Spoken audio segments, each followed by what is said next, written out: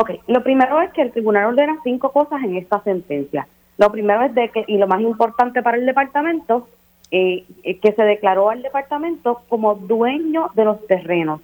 Lo segundo es que se ordena el desalojo de manera inmediata de todas las personas que están ocupando los terrenos de manera ilegal. Lo tercero es que se ordena la remoción de toda la construcción que es removible, o sea, los campers, aquellos que hayan hecho alguna zapata para poner sus campers o hayan instalado piscinas removibles, todo ese tipo de estructuras las tienen que remover. Lo cuarto que ordenó el tribunal es la demolición de todo aquello construido que es fijo, o sea, entiéndase las casas, los pilotes, los muelles.